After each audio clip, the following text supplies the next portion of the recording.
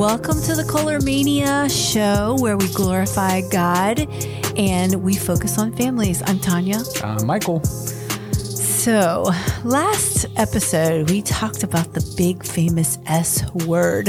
Do you want to give us an overview? Just give us like a little overview of what we talked about last time. Yes, the S word meaning sex, a word that we have a hard time even saying the terminology, yet we have to talk about this topic with our children. It's part of our duty as a parent. I mean, this is an important topic that we can't just leave our children to fend for themselves on this. We've really got to do our discipleship parental duty.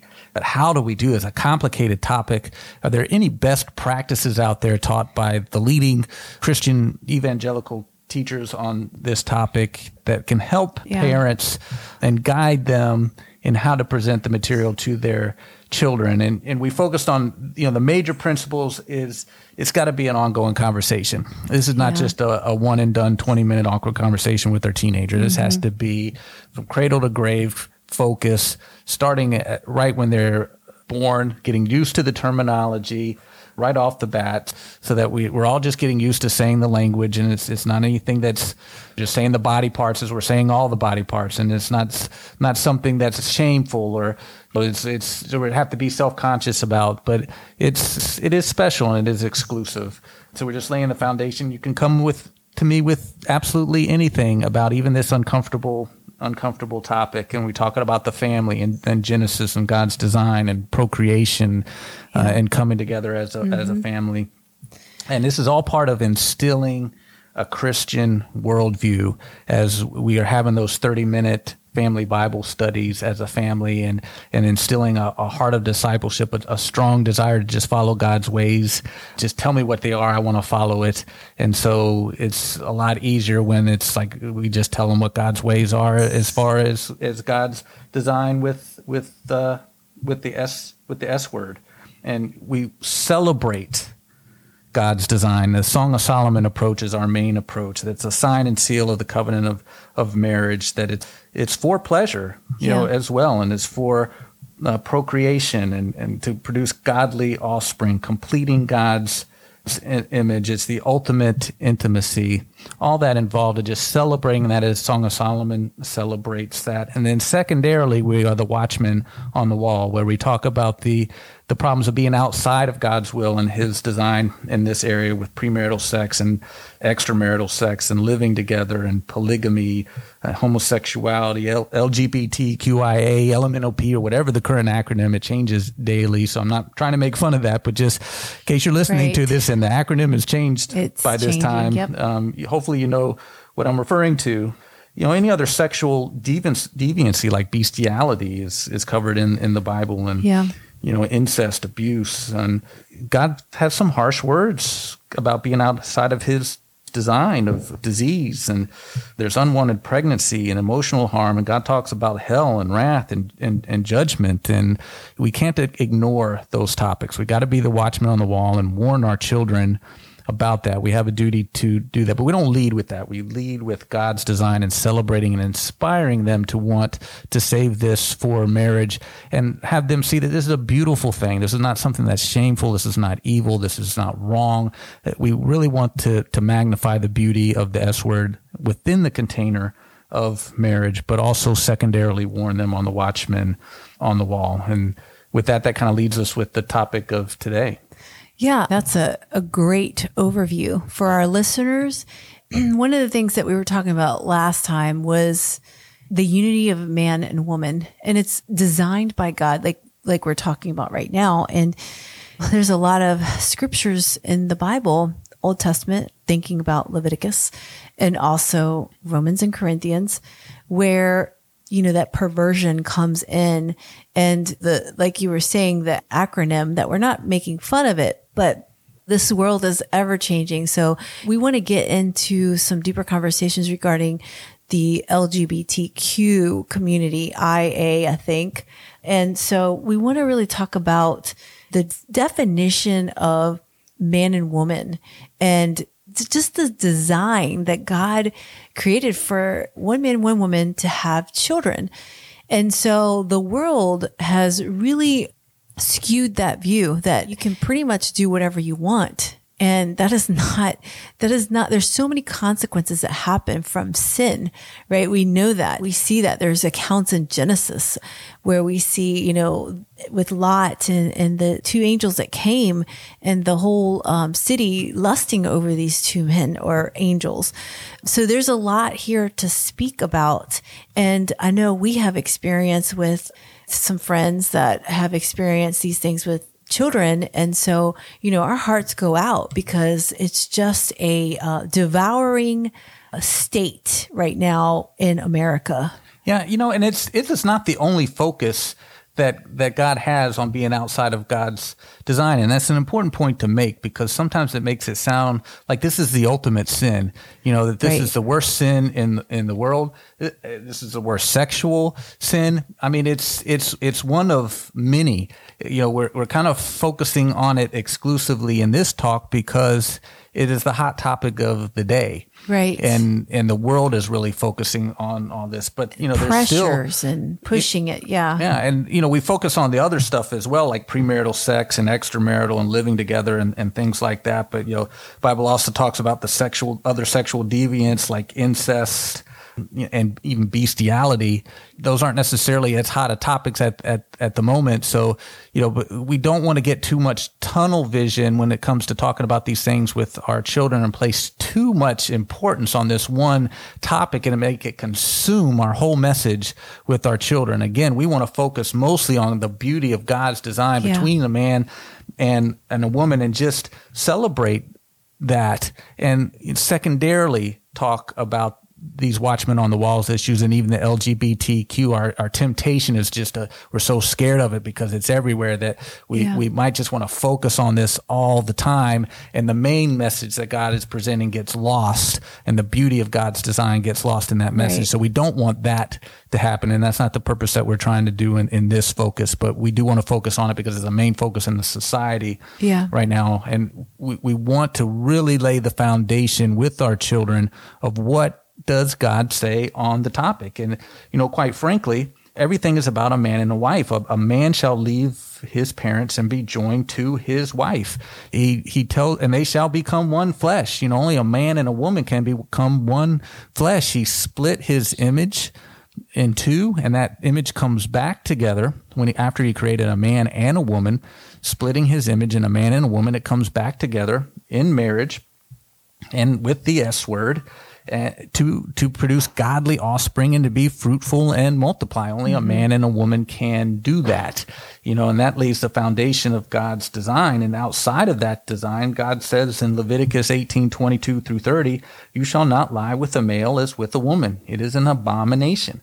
We see that word quite a bit, and sexual things are not the only examples of abomination, but that's a common word associated with being outside of God's design with the S word. And it has the feeling of disgusting God. It is a perversion. Yeah. And there's many words that God's used for sin, and the word abomination is kind of focusing on the perversity. It's perverse. It's twisting God's design in the way he intended it. It says, "You shall not lie with a male as with a woman. It is an abomination.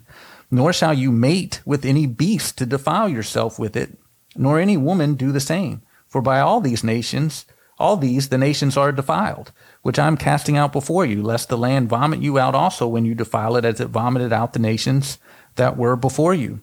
So what we see here is God kind of almost puts bestiality and homosexuality in the same breath.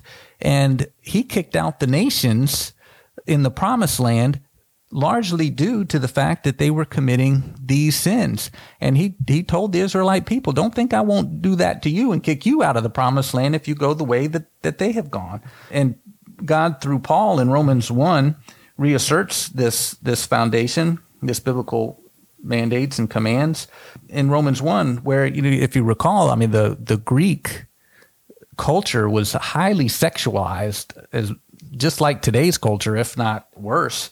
They had, in their temple worship, you had temple prostitutes, whether heterosexual and homosexual prostitutes. Many would take a turn. It was actually a glorified career to be a temple prostitute. Corinthians especially had a patron goddess, Aphrodite, the goddess of procreation and sex, and it was just celebrated. It wasn't uncommon for people to have child homosexual lovers, have servants that's what they were dedicated to do, to be a homosexual lover. And the church wasn't immune to this. People who became believers in the Greek culture of the Greeks were coming into church, and Paul had to address this because you had people that didn't necessarily have already dropped this pagan behavior, and they're coming into the church, and he speaks very strongly about it in Corinthians and Romans. And in Romans 1, Paul says, "For the wrath of God is revealed from heaven against all ungodliness and righteousness of men who suppress the truth in unrighteousness. Therefore God gave them up to uncleanness in the lust of their hearts, to dishonor their bodies among themselves, who exchanged the truth of God for the lie, and worshipped and served the creature rather than the Creator. For this reason God gave them up to vile passions.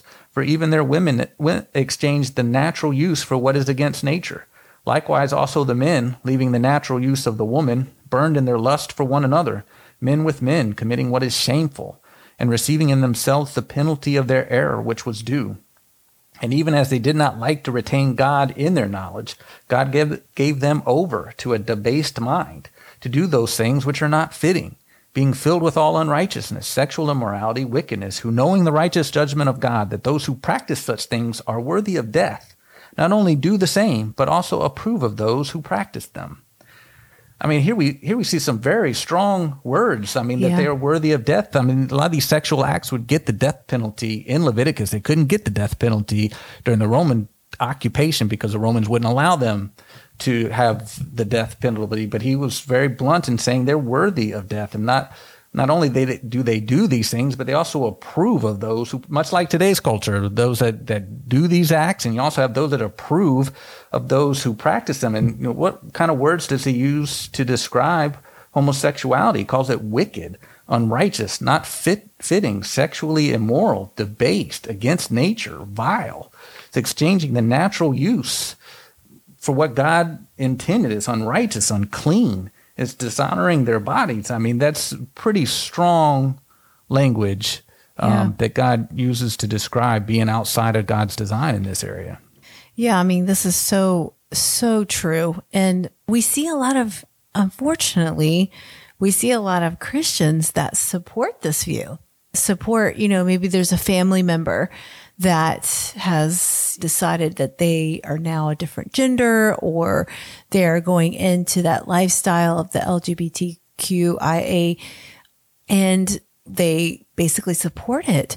And this is a really difficult topic, especially for somebody that we love, in a family, but God's word stands forever. It never fades. And so we have to remain faithful to the word. And it doesn't mean that we hate, because we're not conveying that. We are to love people, but we are also to remain standing bold in the word of God and speak the truth. No, I'm not supporting this view of yours. I'm not supporting this lifestyle. So I just think that, everything that you're saying with all these verses, which are completely the word of God, it's truth, that our listeners, there could be someone here saying, well, but I have a daughter and I have a son. And those are really difficult topics. And I ask that get on your hands and knees and pray that God would give you wisdom, that God would give you discernment, but do not stray away from the word. Like, we have to stand strong with the word, even if it's our children. And we pray against that, of course. But these are topics where a lot of children are being swept away. Gender confusion. You hear all these people getting gender reassignments. It's sad because this is devastating to the person's life and identity. Oftentimes we forget about what the Bible says on that gender confusion and, transgender kind of issues. Deuteronomy 22:5 is blunt about that as well. It says, "A woman shall not wear anything that pertains to a man, nor shall a man put on a woman's garment, for all who do so are an abomination to the Lord your God." There's that word again. It's perverse. It's not the way God intended. He said he created them male and female. Male and female God created them. He repeats that emphatically, that all of creation living beings were created, man and woman was created male and female. And we are not to confuse God's creation in that. But that's a very strong message nowadays. You probably have apples and other fruits thrown at you if you start preaching that or being canceled on the streets. Get on your soapbox and start preaching. Yeah. That and certainly, if you got a business, you're going to be boycotted. And this is not a popular message. The biblical message on this has kind of gotten lost. And what we have is the population of the LGBTQIA has pretty much won this argument. And a lot of Christians, church-going, professed Christians are disregarding what the Bible says on this as well. So in that kind of cultural climate, how do we talk about this with our children? Yeah. And like you said, I mean, we don't want to come across as being hateful, because God is not all about hate, but we don't want to accept what God does not accept in his word if we're going to be Bible-believing Christians. And how do we navigate that climate? And I think that's why it's so important that before there is ever an issue with our children, before they come into contact with this at all, we've already had many conversations from birth about the beauty of God's design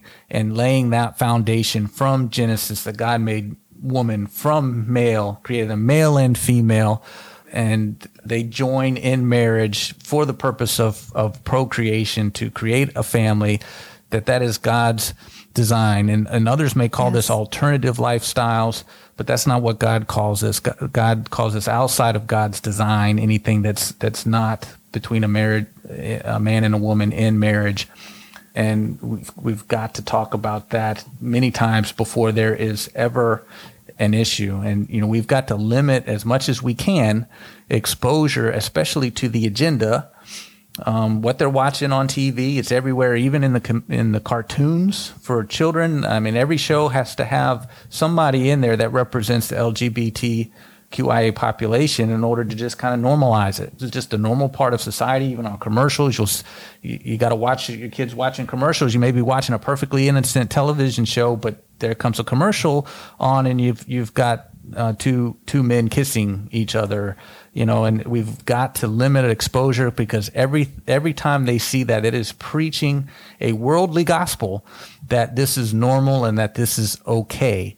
And the culture and the media and everything is preaching that this is normal and okay every day. So if we ignore this or just have a one-time conversation about that is woefully, to say that is woefully inadequate is a massive understatement to go against this tide of culture that goes against God's word. Yeah, I totally agree. And it's really important for us to get ahead of it, but also we're just constantly combating. It's definitely a spiritual battle. I think I said that in the last episode, where the enemy is truly after our children because they're easily swayed, or depending on how they feel, the world will help them feel comfortable. Oh, you're feeling depressed. It's because maybe it's because of your gender or this. And so it's really important for us to really set a hedge of protection around our children. And I know we as parents cannot be there every second of the day, and we can't see everything that our children are seeing, but in the home, where I said before that we stand on Deuteronomy 6 and we teach our children, that is our sole responsibility that God has given us as parents. I mean, He gave us the child that came to us in our womb and said, you are responsible for this child, right? You are to raise them to know me. And I just see that we have to be diligent and persistent and really pursue a deeper relationship with our children, as well as living out Christ in the home, but just pursuing our kids, especially our teenagers. A lot of times we feel our teenagers don't want us.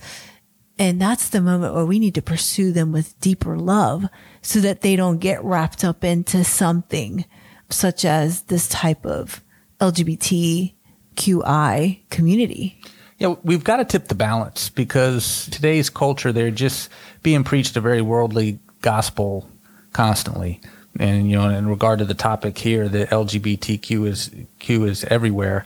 And in contrast to, on average, parents spend about 7 minutes a day in meaningful conversation with their children. How many parents are having those 30-minute Bible studies every day? How many conversations have parents had about the LGBTQ and talking about God's design for marriage? We've got to tip the balance. We can't have the worldly message being preached every day and we as parents and the church being silent on the topic. Instead, it has to be just the opposite. We need to pay attention to what our children are seeing on TV, what they're getting on through their phones. We need to get some controls on technology. We've let that get away from us.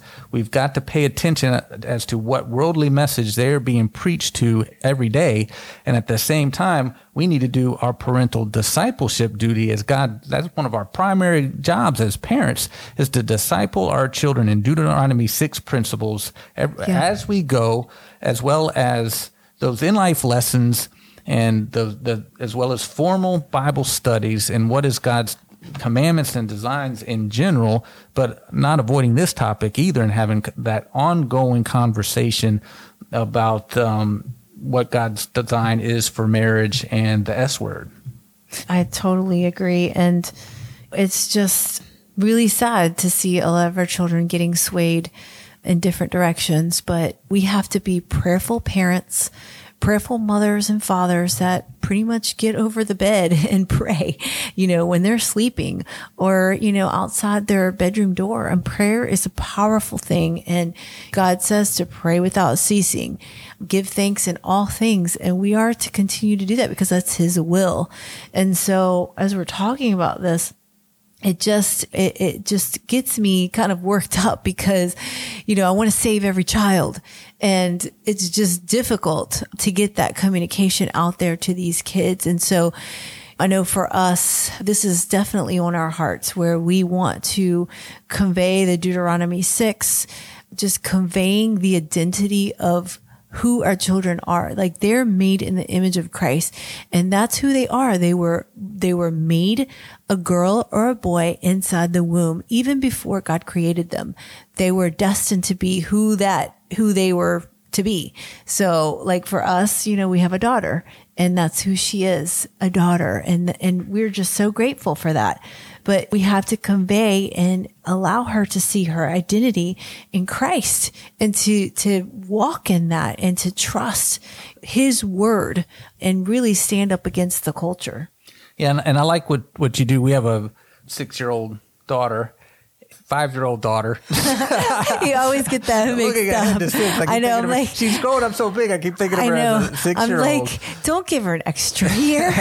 Yeah, but I like the way they'll just be playing around in the bathroom, and we talked about how you first start off just talking about body parts and things like that, but a lot of times I hear you transitioning straight to marriage. Can we marry a tree? No. And you kind of make it fun. No. Can you marry a house? No. You marry a man, right? Yes. It's God's design in marriage, where a man marries one woman. So you're already laying that foundation. You're talking about God's design. It's very important that we have that foundation completely, and we got to be careful. We send them off to public school. Yes. What are they learning in public school? If we choose to do that, we got to be all over the curriculum. And it's not just the curriculum and the teachers, but who's in the classrooms. It's normalized, and if you have somebody that's in the LGBTQIA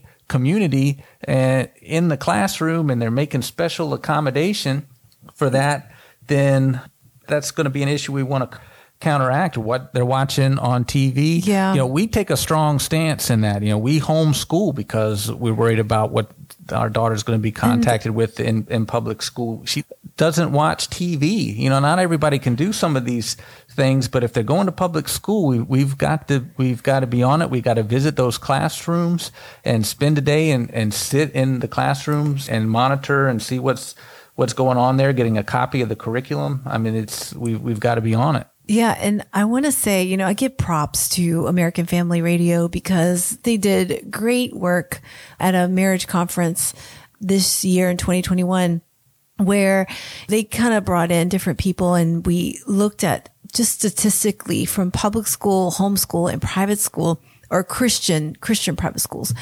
And so we are definitely supporters of homeschool. The first reason for that is because we want God to be instilled in our daughter's heart. And I'm not saying that it's impossible to have a believer in public school, but one thing that I heard on the radio was, would you send your child to a different country with a book bag without being skilled or trained? Would you do that? I know that I wouldn't send my child on a plane to fly to another country to be a missionary by herself. So I think about that with school. You've got just a lot of noise in the public school, and you've got the influence of 40 plus hours a week, and then less influence from the parents. So we want to kind of reverse that and have more influence on our child than what the public school is doing, because this is where the hearts of our children can be won, and they can see, okay, my parents love me. My parents are giving me truth, but the world will say, well, we'll give you whatever. So, with public school, I think it's just a lot of work, and there's single moms out there, and my mom was a single mom, so I completely understand how difficult it is, and that you may desire that you have your child at home, and you know what? You can do it. You have to pray, and God will show you. One of the speakers, I can't remember his name, but he was speaking on all these amazing apologetics. And then at the very end, he said, I'm one of 6, and my mom was a single child, and I'm a single mom. And she homeschooled all of us. And we were just like, wow, if a mom can do it. I mean, moms, you guys, we wear like a billion hats. Okay. So I know we can just figure it out, but yeah, we do need support. We do need help from family to help us watch children. But I just think that if that's where God is leading you, then you need to act on it. You will be blessed. Yeah. And, a good private Christian school may be an option. It's expensive, but there are scholarships out there. There may be even some special scholarships for single parents to private school. Make sure there's a good Bible-believing Christian school. But keep in mind, though, that a private school might not be the perfect remedy. Right. You got to make sure. There's a lot of private schools that might not necessarily have very strong teachers with a strong biblical worldview. You can have a smattering of that. Some of the research on that is not all that encouraging, where there's teachers, there's differences in whether teachers feel committed to be there because they want to disciple people in the way of the Lord, or it's a job, that teaching job, but not necessarily something that they feel strongly about as far as tying it into the Bible. And you got to worry about the students that are constantly changing and the student makeup that's there. I mean, you got LGBTQIA people in church. And so just going to a youth group outing, our kids are going to be in contact. So that's the important thing to keep around. They're not going to be able to protect our children from exposure to this, and it might be impossible to avoid to a larger degree. And it could be impossible to avoid if our kids are actually starting to profess going that way. What do we do as a parent in that regard? If that were to happen and we're going to witness to somebody who is in the LGBT community, or our child is involved with that, we got to be careful again not to now pounce with the watchman on the wall and about judgment and shame and sin and you're going to hell and things like that, especially if they're not a believer. If someone is not a believer, we primarily need to share with them the gospel. Telling them they're sinning when they don't believe in a God who defines this as a sin, it's not going to be very helpful. We need to first get them saved and talk about the love of God and the gospel. Once they're saved, become a passionate Jesus follower and disciple, and then show how when they see that that anything they're doing is outside of God's design. They just have this passion to get in God's design and count the cost and know that they sometimes have to give up friends and associates and even what they identify with because they love the Lord more. So we got to be careful, if it's our own child, not pressing too hard. We don't want to do the Holy Spirit's job. Let the Holy Spirit work. It's his job to convict. We need to be hard in prayer. We still have to do the old adage, love the sinner, don't accept the sin. And there's a hard balance to strike, but we've got to figure out how to strike it in every instance, that we give unconditional acceptance to the person, but we don't accept what God defines as sin. We don't go along with the pronouns. We don't go along with the name changes. But instead of hammering how much they are in sin, we are hammering how much God loves them. And in the case of our child, how much we love our child. Yeah. We've been telling them all along, you can come to us with anything, absolutely anything. Can they come to us when they say they are struggling with gender identity? Yes, I truly, this is a hard topic. And because someone could be listening to us right now about this and struggling with their own child, even very young age. But we have to have open arms to be able to have an open communication with our child and also set those boundaries. This is not who God made you to be. And so I really think it starts with us. I believe it starts with us. We have to set the foundation in our homes. Who are we going to follow? As Joshua said, we will follow the Lord. And I believe that as we are obedient children of God, then our children will see that and our children will desire that. And I'm not saying that it's going to be perfect, because we know believers that are strong believers, and situations like this have happened, and we're praying hard, and we just know that God's plan is going to be revealed. But these people stand so strong on the word and will not be swayed by the world, which is really important. And there's help out there and resources for parents. So the AFA conference, there was the organization 7 Stones, I believe it was called. Yes. That people that were involved in the LGBTQ lifestyle that have been saved and become victorious over this, and now are helping others. They spoke at this conference on how to help our children through this. And they said, 80 to 95% of kids that are having some gender confusion, it works itself out if we don't encourage them to just experiment with whatever notion comes into their head. Sometimes hormones can get out of balance, and things people they become in contact with can kind of encourage them to go with some of these thoughts that they're confused with. But 80 to 95% of those will work them out if we don't just encourage them to actually experiment with this. That's why we've got to accept the person unconditionally.